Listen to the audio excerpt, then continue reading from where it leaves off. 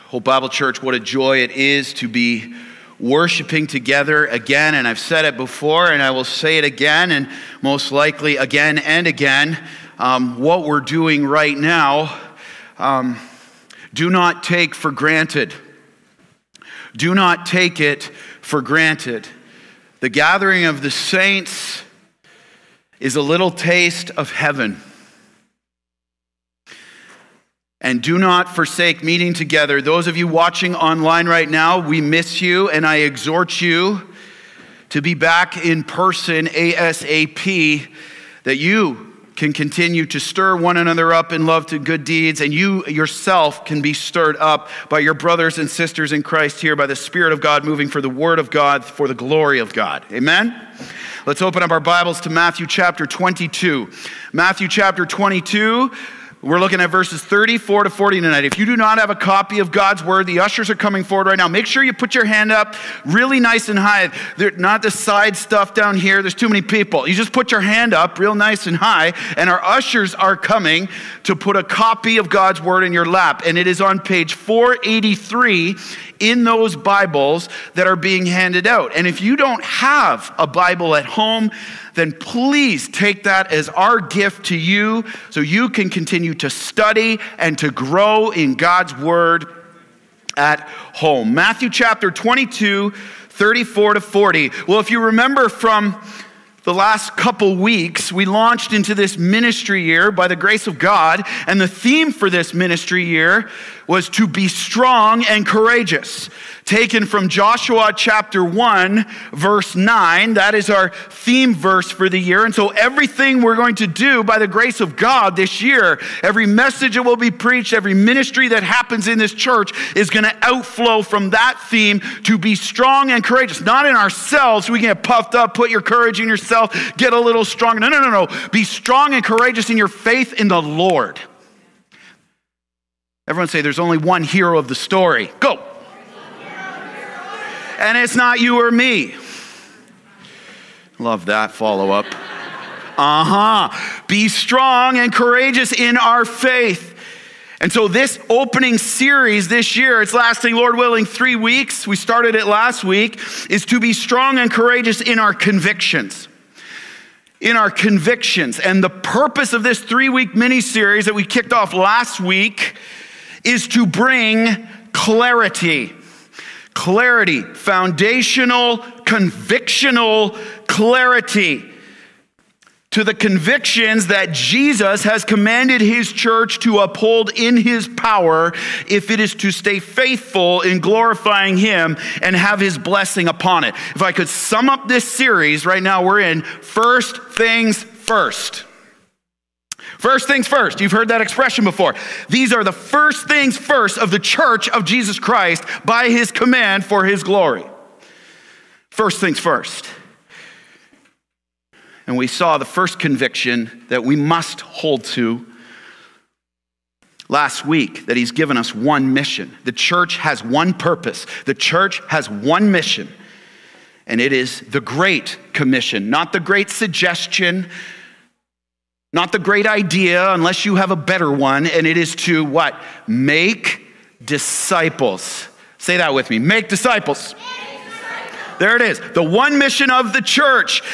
And you see, I hope you saw this when you walked up here. You know when you see something enough and you're in front of it enough, you can kind of tend to gloss over it.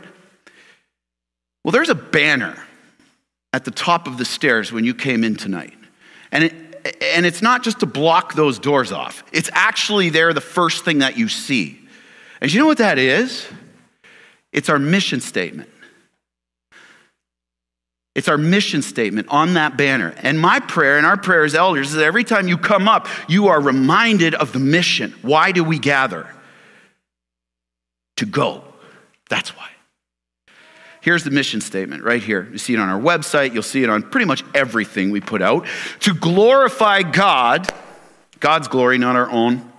First things first. Through the fulfillment of the Great Commission, making disciples, those people who are followers of Jesus Christ, who are increasingly growing in their knowledge of God's word and obedience to the lifestyle it requires in his power. That's a disciple. In every part of every ministry, there is the same mission. One disciple. And so if we are committed to making disciples, then our goal cannot simply be the transmission of information. The goal is transformation. The goal is transformation, not simply information. It is the worst possible thing in the world. If our goal is, hey, I'm going to get up here and preach and just fill you with a bunch of information and you don't need to do anything with it. That's not the purpose for which we are to proclaim God's word, whether it's kids ministry, youth ministry, men's ministry, women's ministry, small group ministry, or here on Saturday nights. The purpose is not simply information, it is transformation. Make disciples. And I want you to notice this little second part of this mission statement. To glorify God through the fulfillment of the Great Commission. First conviction, only the mission. But then it says, in the spirit of the Great Commandment. Now that's just not a tag on to that. Jesus doesn't do random. Can we agree? Jesus doesn't do random. And so we say, in the spirit of the Great Commandment. Why is that so crucial and essential as a conviction to this church if we're going to stay faithful on mission? Because the Great Commandment must be the motive for and the heart that drives the mission. If the Great Commandment's missing, the mission falters. And compromise is inevitable. See, the Great Commandment is the commandment that faithfulness to every other command in Scripture. Kind of a big deal. The Great Commandment is the commandment that all 613 Old Testament commandments, not to mention all the ones in the New Testament, hang upon. That's a big deal. That's why it's crucial, first things first, to have as a conviction of a church. Now, what is the commandment? We'll see it today. The second conviction we must cling to is to love. To love. To love God and to love others. And what we're going to see today is that it takes strong and courageous faith in Jesus if we are to love like Jesus. I'll say it again. It takes strong and courageous faith in Jesus if we are to love like Jesus. So let me ask you a question. What's your motive? What's your motive for why you're making disciples? What's your motive for why you're serving? What's your motive for why you're parenting? What's your motive for why you're working in the workplace that you do? What's your motive in your marriage? What's your motive in your witness? See, here's the problem that you and I face, and it's a big one. It's a very big one. Instead of being motivated, let's just be honest and let the Word of God do the work in our hearts. Instead of being motivated by a growing love for God and others, our motive becomes a love for self so often and a love for the world. Don't we just love ourselves so much? Did you ever notice that? We love ourselves so much. In fact, in 2 Timothy chapter 3, when Paul describes the increasing godlessness that will happen in the last days, do you know what the first descriptor is? A love for self. And then in verses 2-5, he unpacks the result. What's the result? You say, wait a second, this world tells me I can love myself. Love yourself more and just pamper yourself and make sure you're number one in your life. Oh, that's the way to go. And you know what God says? As it gets closer to Christ's return, that godless attitude will increase, where it's all about you and I. And here's the result. You say, what's so bad about that?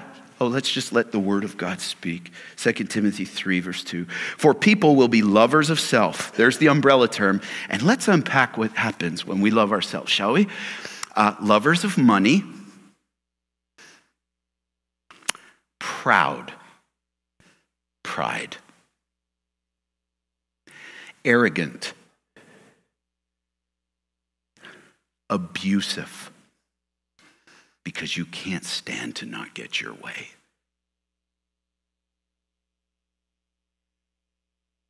Here's another one. Disobedient to their parents.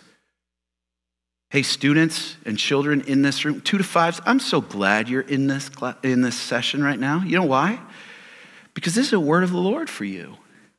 Do you know obedience to your parents? Kids, eyes up here, kids. Eyes up here. I love seeing your eyes. Hope kids, you rock. Hope youth, you rock. But here's the reality. Did you know disobedience to your parents is the sin of absolute godlessness?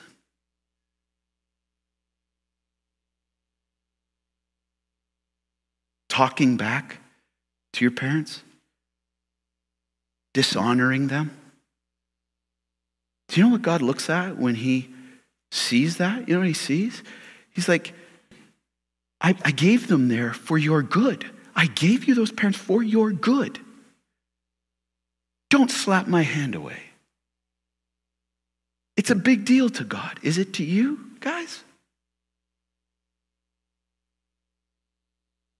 It shows a love for self over a love for the Lord. Here's more. It just keeps going. It's deadly. Ungrateful. There's no gratitude in your life. There's no thanks in your life. When someone does something, you're just like, there's no thanks. Why? Because you're like, I deserve it. I'm full of myself. So of course they should give that to me. So there goes the gratitude. For big or small things. Yeah, whatever thing. Yeah, good. Here's another one. Unholy, that is disobedient to Scripture. Heartless, unappeasable, because you always want more for yourself. Nothing or no one is ever good enough. Slanderous, because you need to make yourself feel better, so you're going to run someone else down because of your love for self.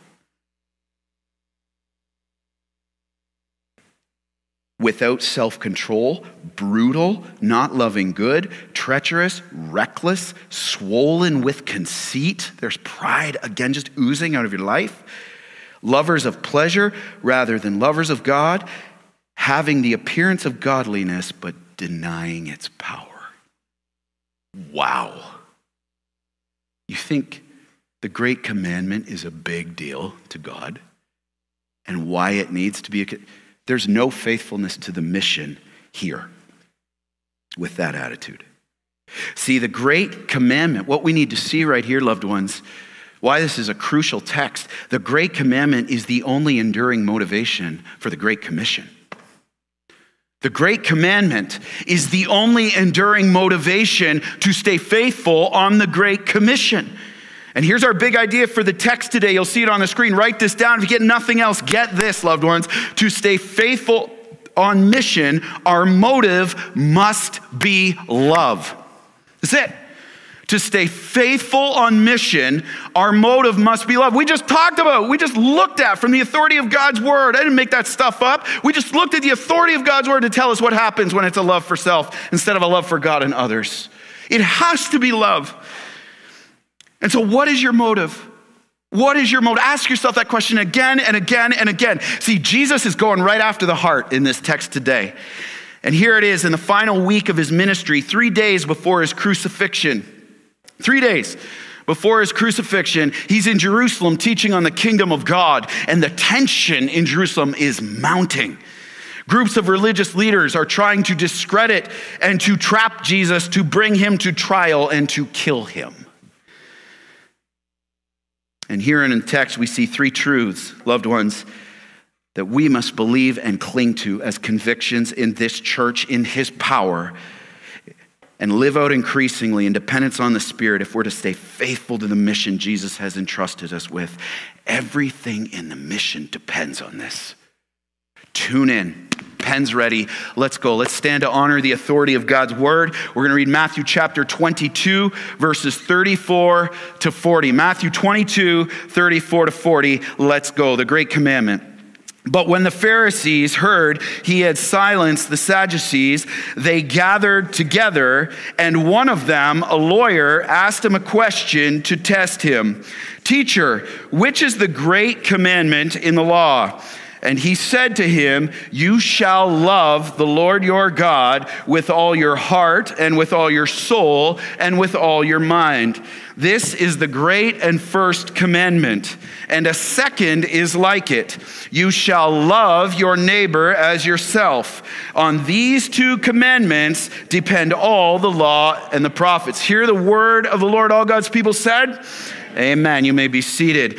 All right, let's dive in, Hope. Here we go. The motive for our mission must be love for God above all. This is where it starts. And you notice, why does he have those dots on his outline? This is a different kind of outline. The entire outline will comprise one sentence when you're done. So if you're writing notes, you'll be able to piece together the whole outline with that intro statement, and it's one sentence that is the whole theme of the text. Let's write it down. The motive for our mission must be love for God above all. Question: Jesus wants all of you devoted to him. Here it is. Is he your greatest love? Just think before you answer. Careful. Is he your greatest love? Let's go back to the text, verse 34 to 36. Let's read. But when the Pharisees heard that he had silenced the Sadducees, they gathered together, and one of them, a lawyer, asked him a question to test him. Teacher, which is the great commandment in the law? So right here we're introduced to two different groups, religious leaders, in verse 34. Did you catch it? Go back to the text. The first one is the Pharisees. These are a religious group, and actually the Greek word for Pharisee means phariseos, which means separatist or purist from sin. We got any separatists in the room? Praise the Lord, you didn't put your hand up, huh? There's no separatists in this room, but the Pharisees were convinced they were the separatists. One set apart from sin. Talk about a lover of self. See what it does? Swollen with conceit. So you can't even see your true state. They were considered the keepers of the law. And there's about 6,000 of them at this time. And they had great influence with the common people. And because they loved themselves so much, they sought the praise of people all the time. It's what they did. The praise of people by observing external rituals of fasting and prayer. They would choose the most public places to pray these eloquent prayers so that everyone would be like, ooh, ah, because they love themselves and the praise of man, swollen with pride. And they prided themselves on their works to uphold the law, the Old Testament law. But here was another issue. They added legalistic rules that weren't in Scripture, but they came up with and equated them with the same authority as God's word. And they were just laying them on the people. Legalism was the order of the day. Man-made rules.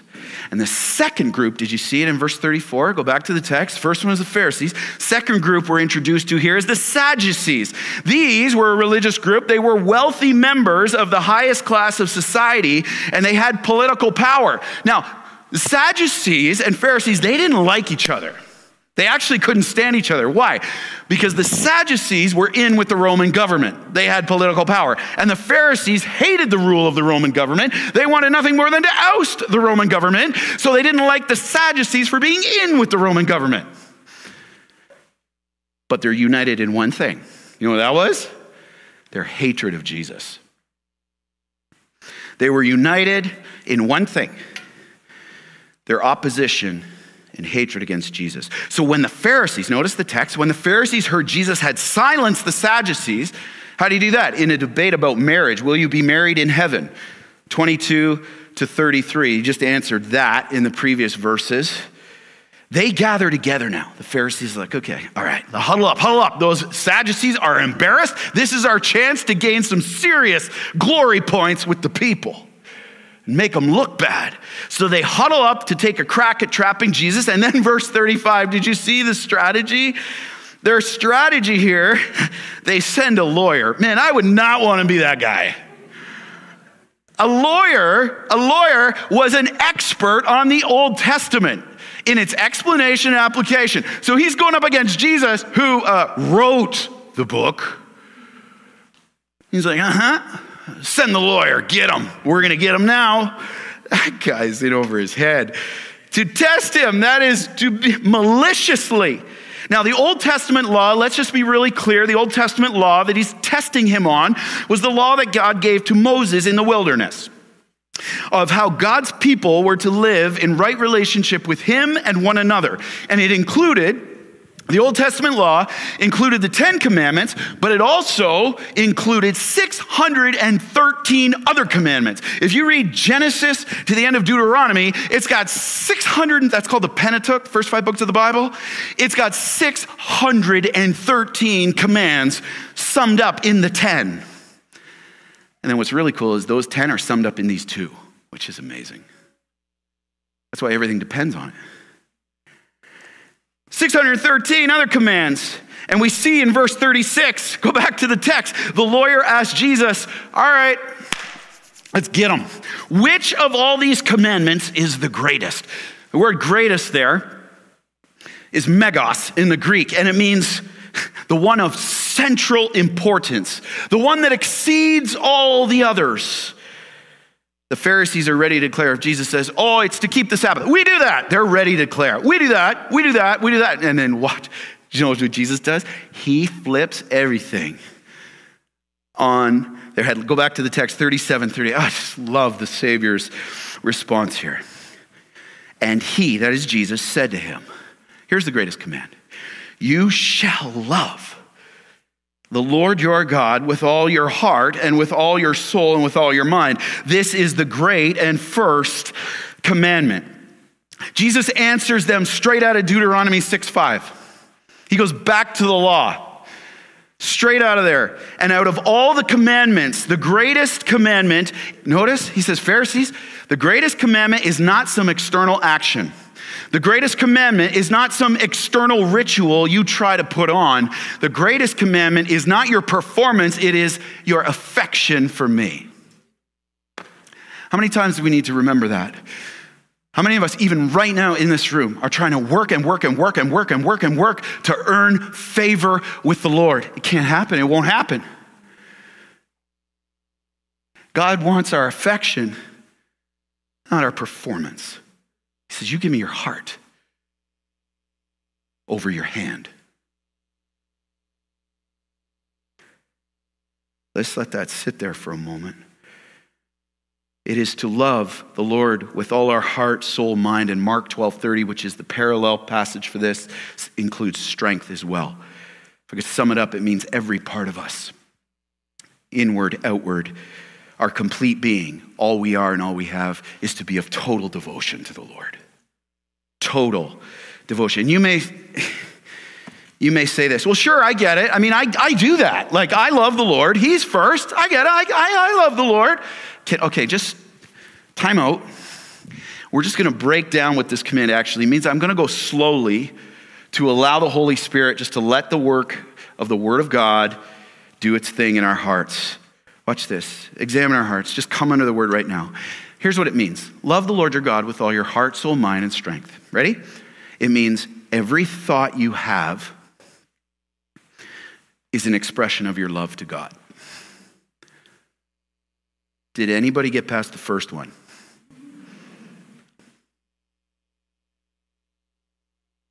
Every thought of every second that you have. Here's the next one. Every feeling that you have is to be an expression of your love for God. How's the feelings department going? Ouch, huh? I get it. Me too. We're in this together, loved ones. It means this. Every desire that you have, every desire in your heart is an expression of your love for the Lord. That means no envy ever. No jealousy, ever. No desire for vengeance, ever. You with me? You with me still? Let's move on, okay? Let's keep going. It means everything we do and say in every second of our lives will be an expression of our love for God.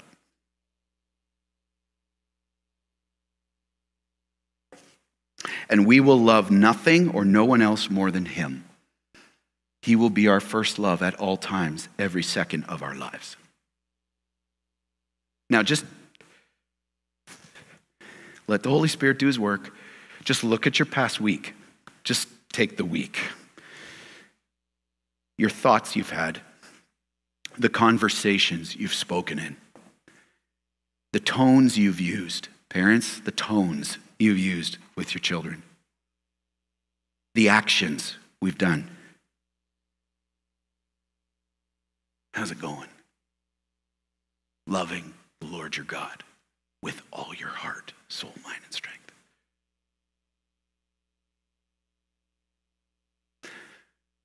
Does anyone else in this room besides me right now see our desperate need for a Savior? Anyone?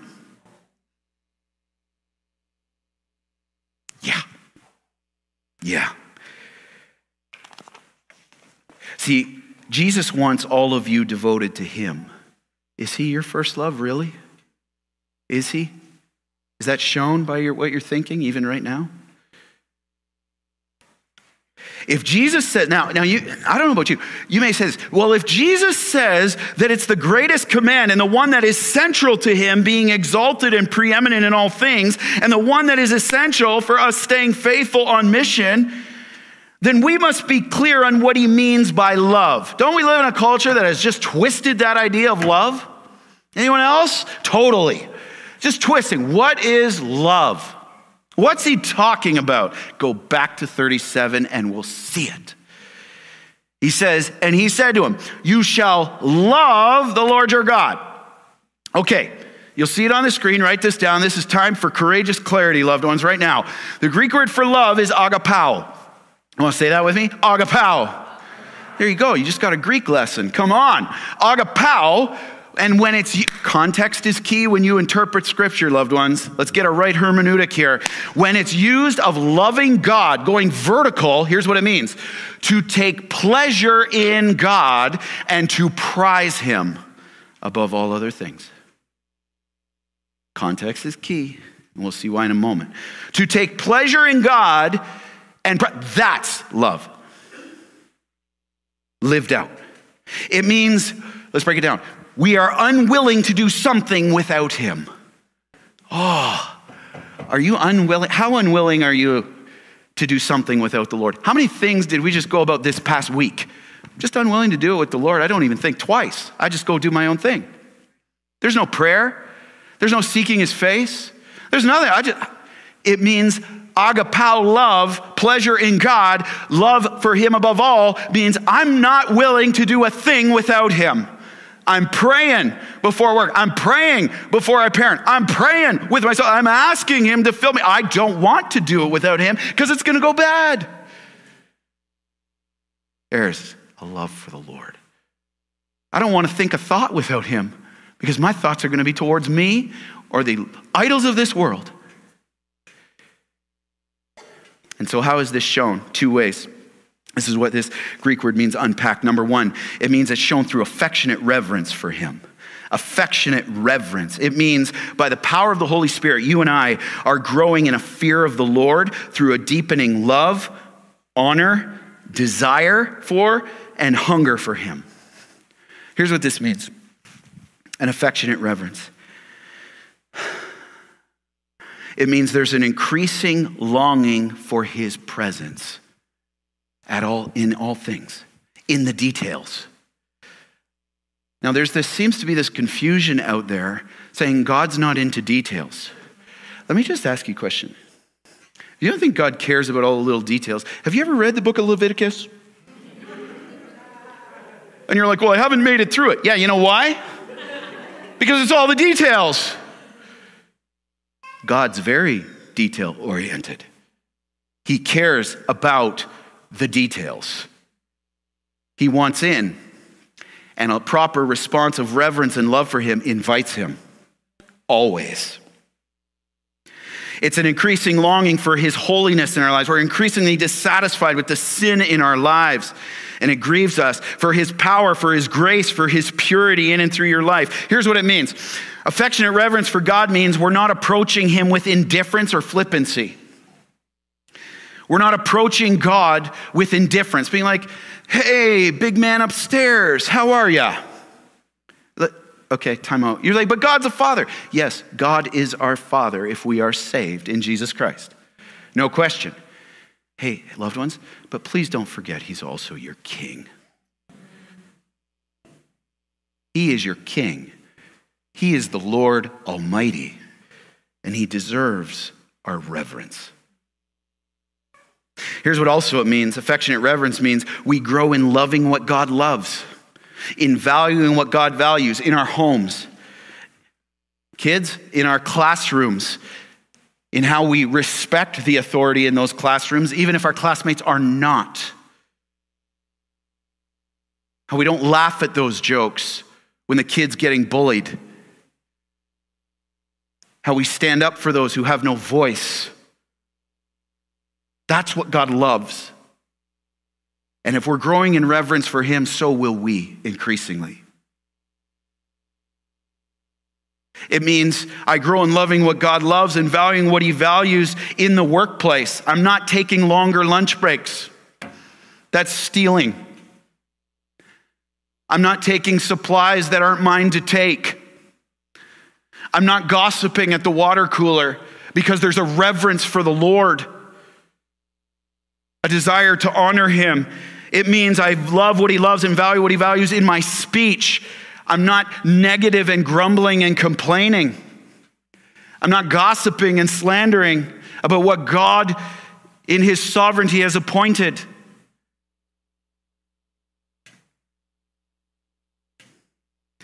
I grow in loving what he loves and valuing what he values in the church, the convictions he says to hold to. We stand firm on. Here's another one. Affectionate reverence means, if I could sum it up, Jesus is increasingly beautiful to you and not simply useful.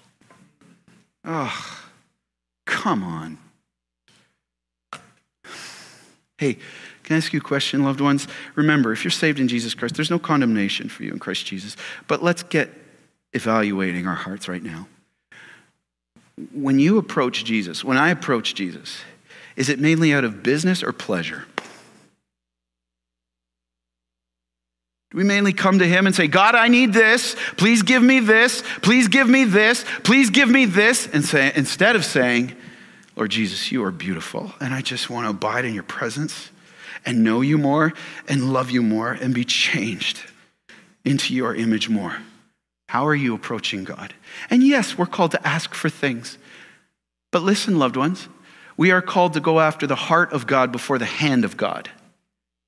The danger with simply going after the hand of God, give me this, give me that, provide this, provide that. The danger in only going after the hand of God is you miss the heart of God. You miss him. How's your prayer life? How are you mainly approaching him? Is Jesus beautiful to you or just useful?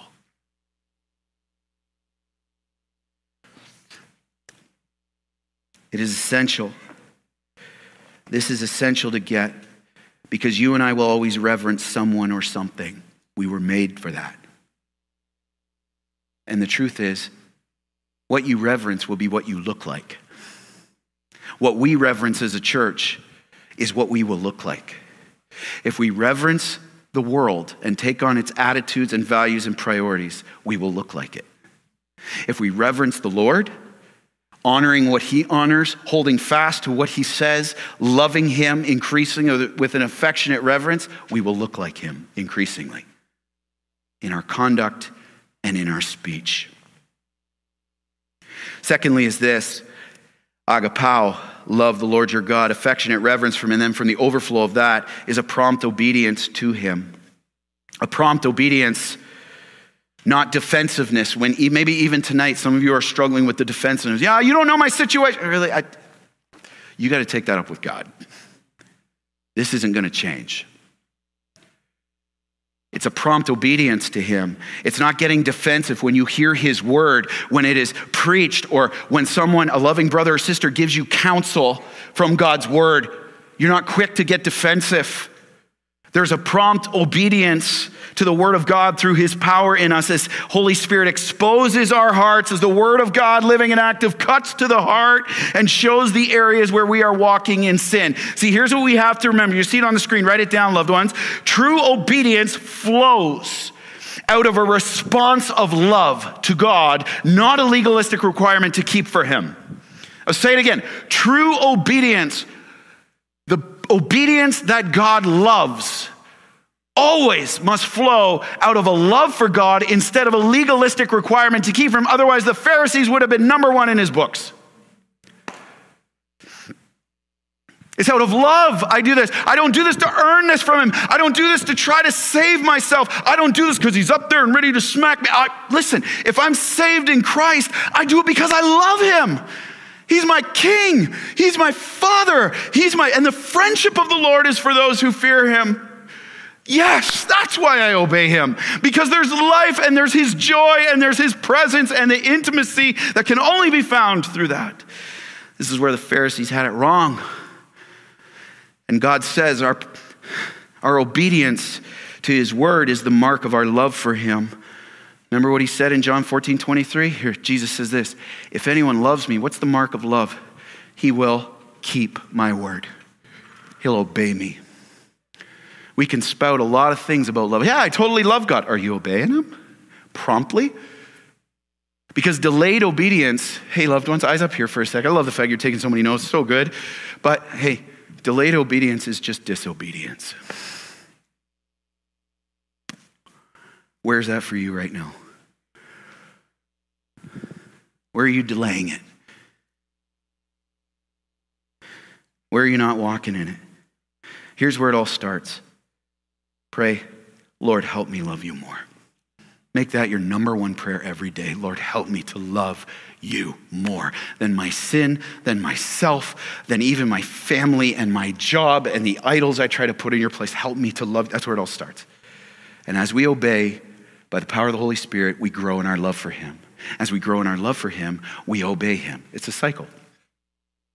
The motive for a mission must be love for God above all. Secondly, and for others as yourself. And for others as yourself. Look at verse 37 to 39. And he said to him, you shall love the Lord your God with all your heart and with all your mind, with all your soul and with all your mind. This is the great and first commandment, and a second is like it. You shall love your neighbor as yourself. See, Jesus commands right here, after a total devotion to God, the overflow of that is now horizontal. We got the vertical love, now the horizontal, where Jesus commands a constant affection for others. And the application for us, the takeaway is this: will you love them as yourself? See, Jesus gives the second commandment, overflows from the first one, to love your neighbor as yourself. Okay, here's the love again. Context is key. We talked about what agapao, love, means when in relation to God. Now it's the same word, only used in relation to humans, one another. We're not called to reverence other people. Here's what it means. Write this down. Loving your neighbor as yourself.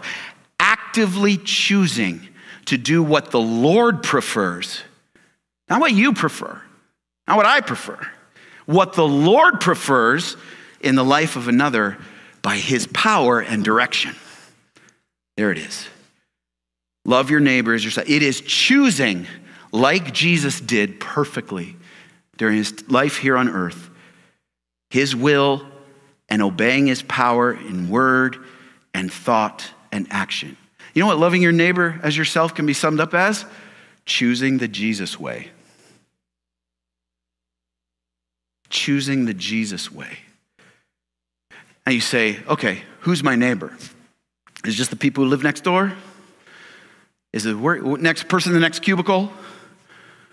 Here's what it means. Neighbor just means, the Greek word just means nearby. That's amazing. nearby.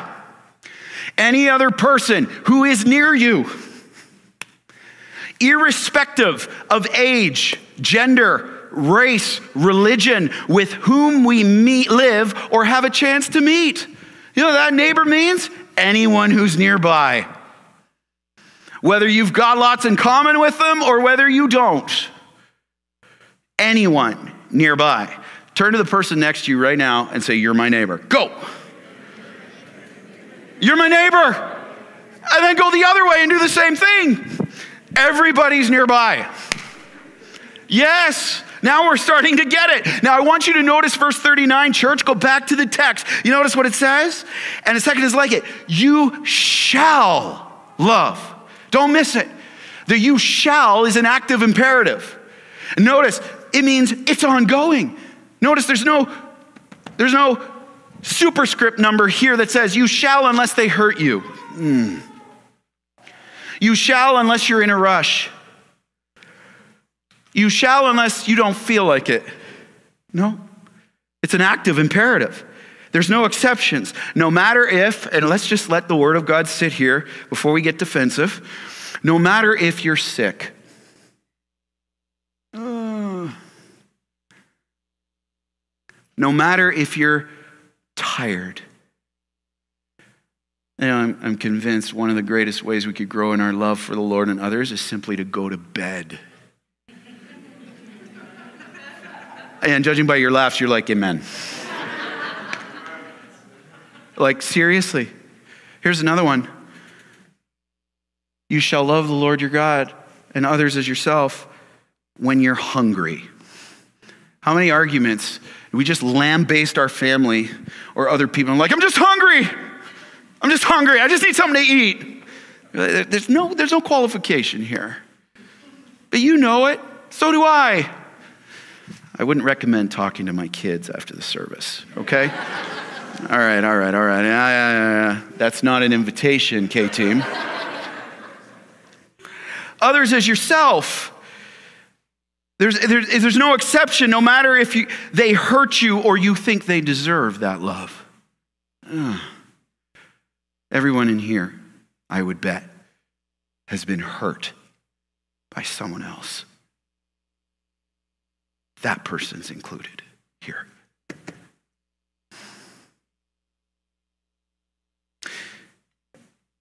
And notice this, some of you may read this, and let's just clear this up. Some of you may read this and be like, oh, sweet, this is great. Jesus commands me to love myself more. Because if I love myself, then I'll be able to love others more. This is wonderful, great news. Everyone say, not what he's saying. Jesus is not commanding us to love ourselves more so we can love others more. Do you notice the assumption here? Christ assumes we're loving ourselves just fine. There's no command ever to love yourself more in the Bible. It's just not in the book. He's assuming you're doing a great job of that already. It means we are to measure our love for others by what we would wish for ourselves. And we have a responsibility as God's people to seek the greatest and highest good of others, even if we don't feel like it. You see what real love is? Eyes up here.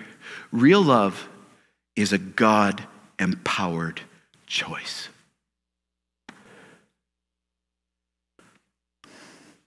And how does this world so often say, oh, you're just not feeling in love anymore? Listen.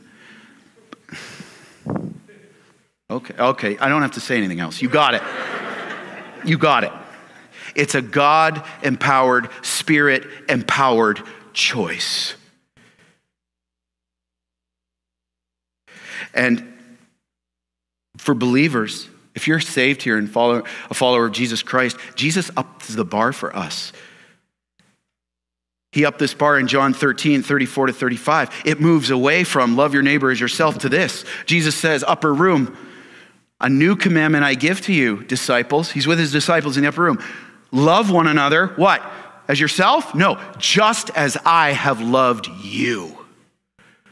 You also are to love one another. Just leave it there. As I have loved you. How did Jesus love us? He literally laid his life down to the point of death. And if you're a follower of Jesus Christ here, this is the upped bar on this command. Why? Go to the next verse 35. Because by this, all people will know that you are my disciples if you have love for one another. You see what's at stake? Our witness. See what's at stake? Eyes up here. The mission. To make disciples. The mission is at stake. Hey, question. Do you think the world would notice a love like this? Just be honest. Do you think the world would notice if they saw the people of God living this way and not shredding each other, but loving each other? Think they would? Jesus promises they will. He promises they will. In this world that is filled with anger and conflict and devouring and brutality and confusion and mistrust and despair. You see, a Christ-empowered love for one another, church, is one of the greatest apologetics for the gospel in our day. One of the greatest defenses for the gospel is the love that we have for one another and for our neighbor as ourselves. A love that says this, 1 Corinthians 13, you'll see it on here. A love that says, I will choose by faith, strong and courageous faith, to be patient with you and not harsh right now.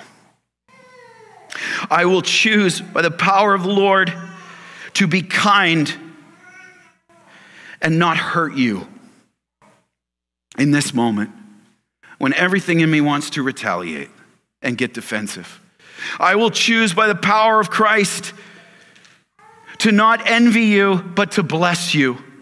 To not want what you have, the position you've been given, but to bless you in that.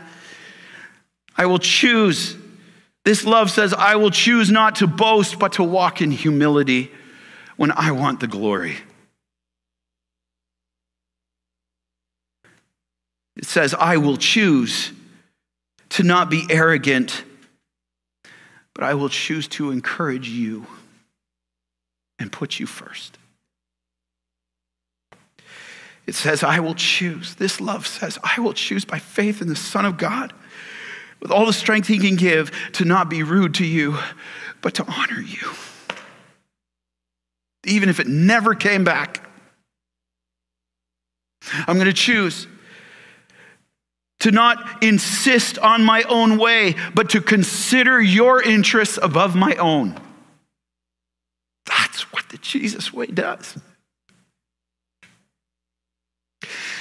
I will choose to not be irritable, but to be gentle, because love is gentle, as our Savior is. I will choose. It's a love that says, I will choose to not be resentful, not to slander you or gossip you, but to forgive you for when you hurt.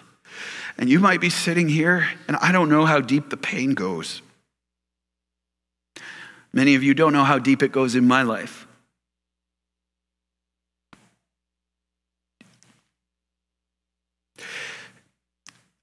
But I just want to encourage you in this. You might be saying, you don't know what I've been through. I don't know what all of you have been through. But I do know this. I do know there's a gospel for that. There's a gospel for that. A gospel that brings healing, a gospel that brings reconciliation. Even if no closure comes in this world, it's on the way in eternity. If you're saved in Jesus Christ, it's on the way. But there's a gospel for that. It's a love that does not rejoice at wrongdoing. It will not laugh at sin, but it rejoices in the truth. It is a love that chooses to bear all things and care for you and not cancel you out when things get hard. What is this cancel culture in this world? It is completely anti-God. The body of Christ does not cancel each other out. And we don't cancel out the lost. I will choose. It's a love that chooses to believe all things. That means to believe the best about you even when it's really hard. to believe the best. This is the Jesus way. It's a love that says, I will choose to hope all things. That means to hope for the best for you and not wish ill on you.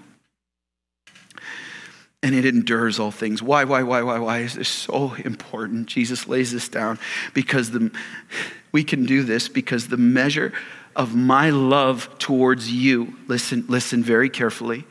The measure of my love towards you is not based on what you have done to me, but based on what Jesus has done for me. I'm going to say that one more time. We need to take that to the bank and lock it in our hearts.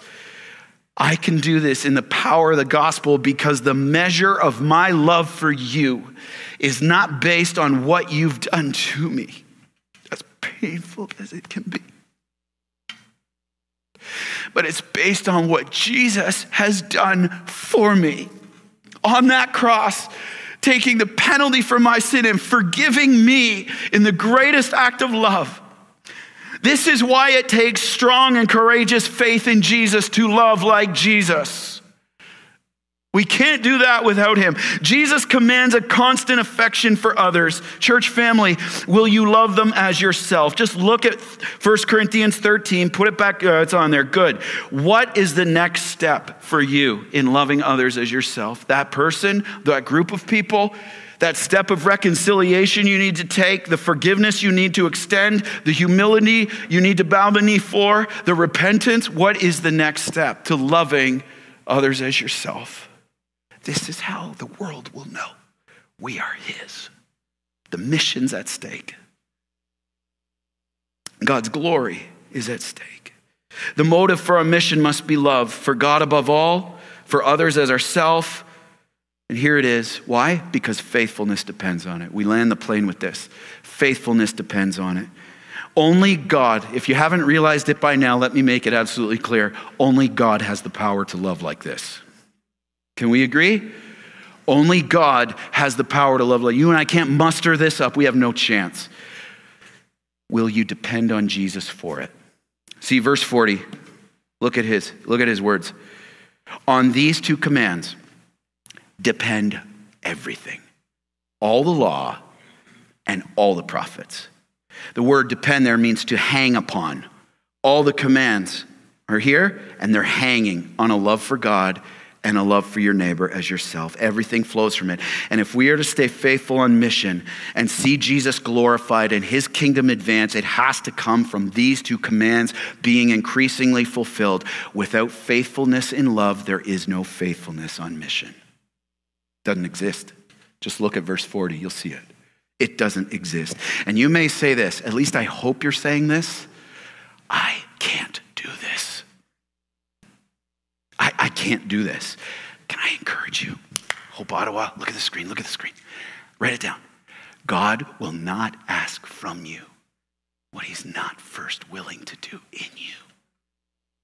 Yeah, that's the gospel.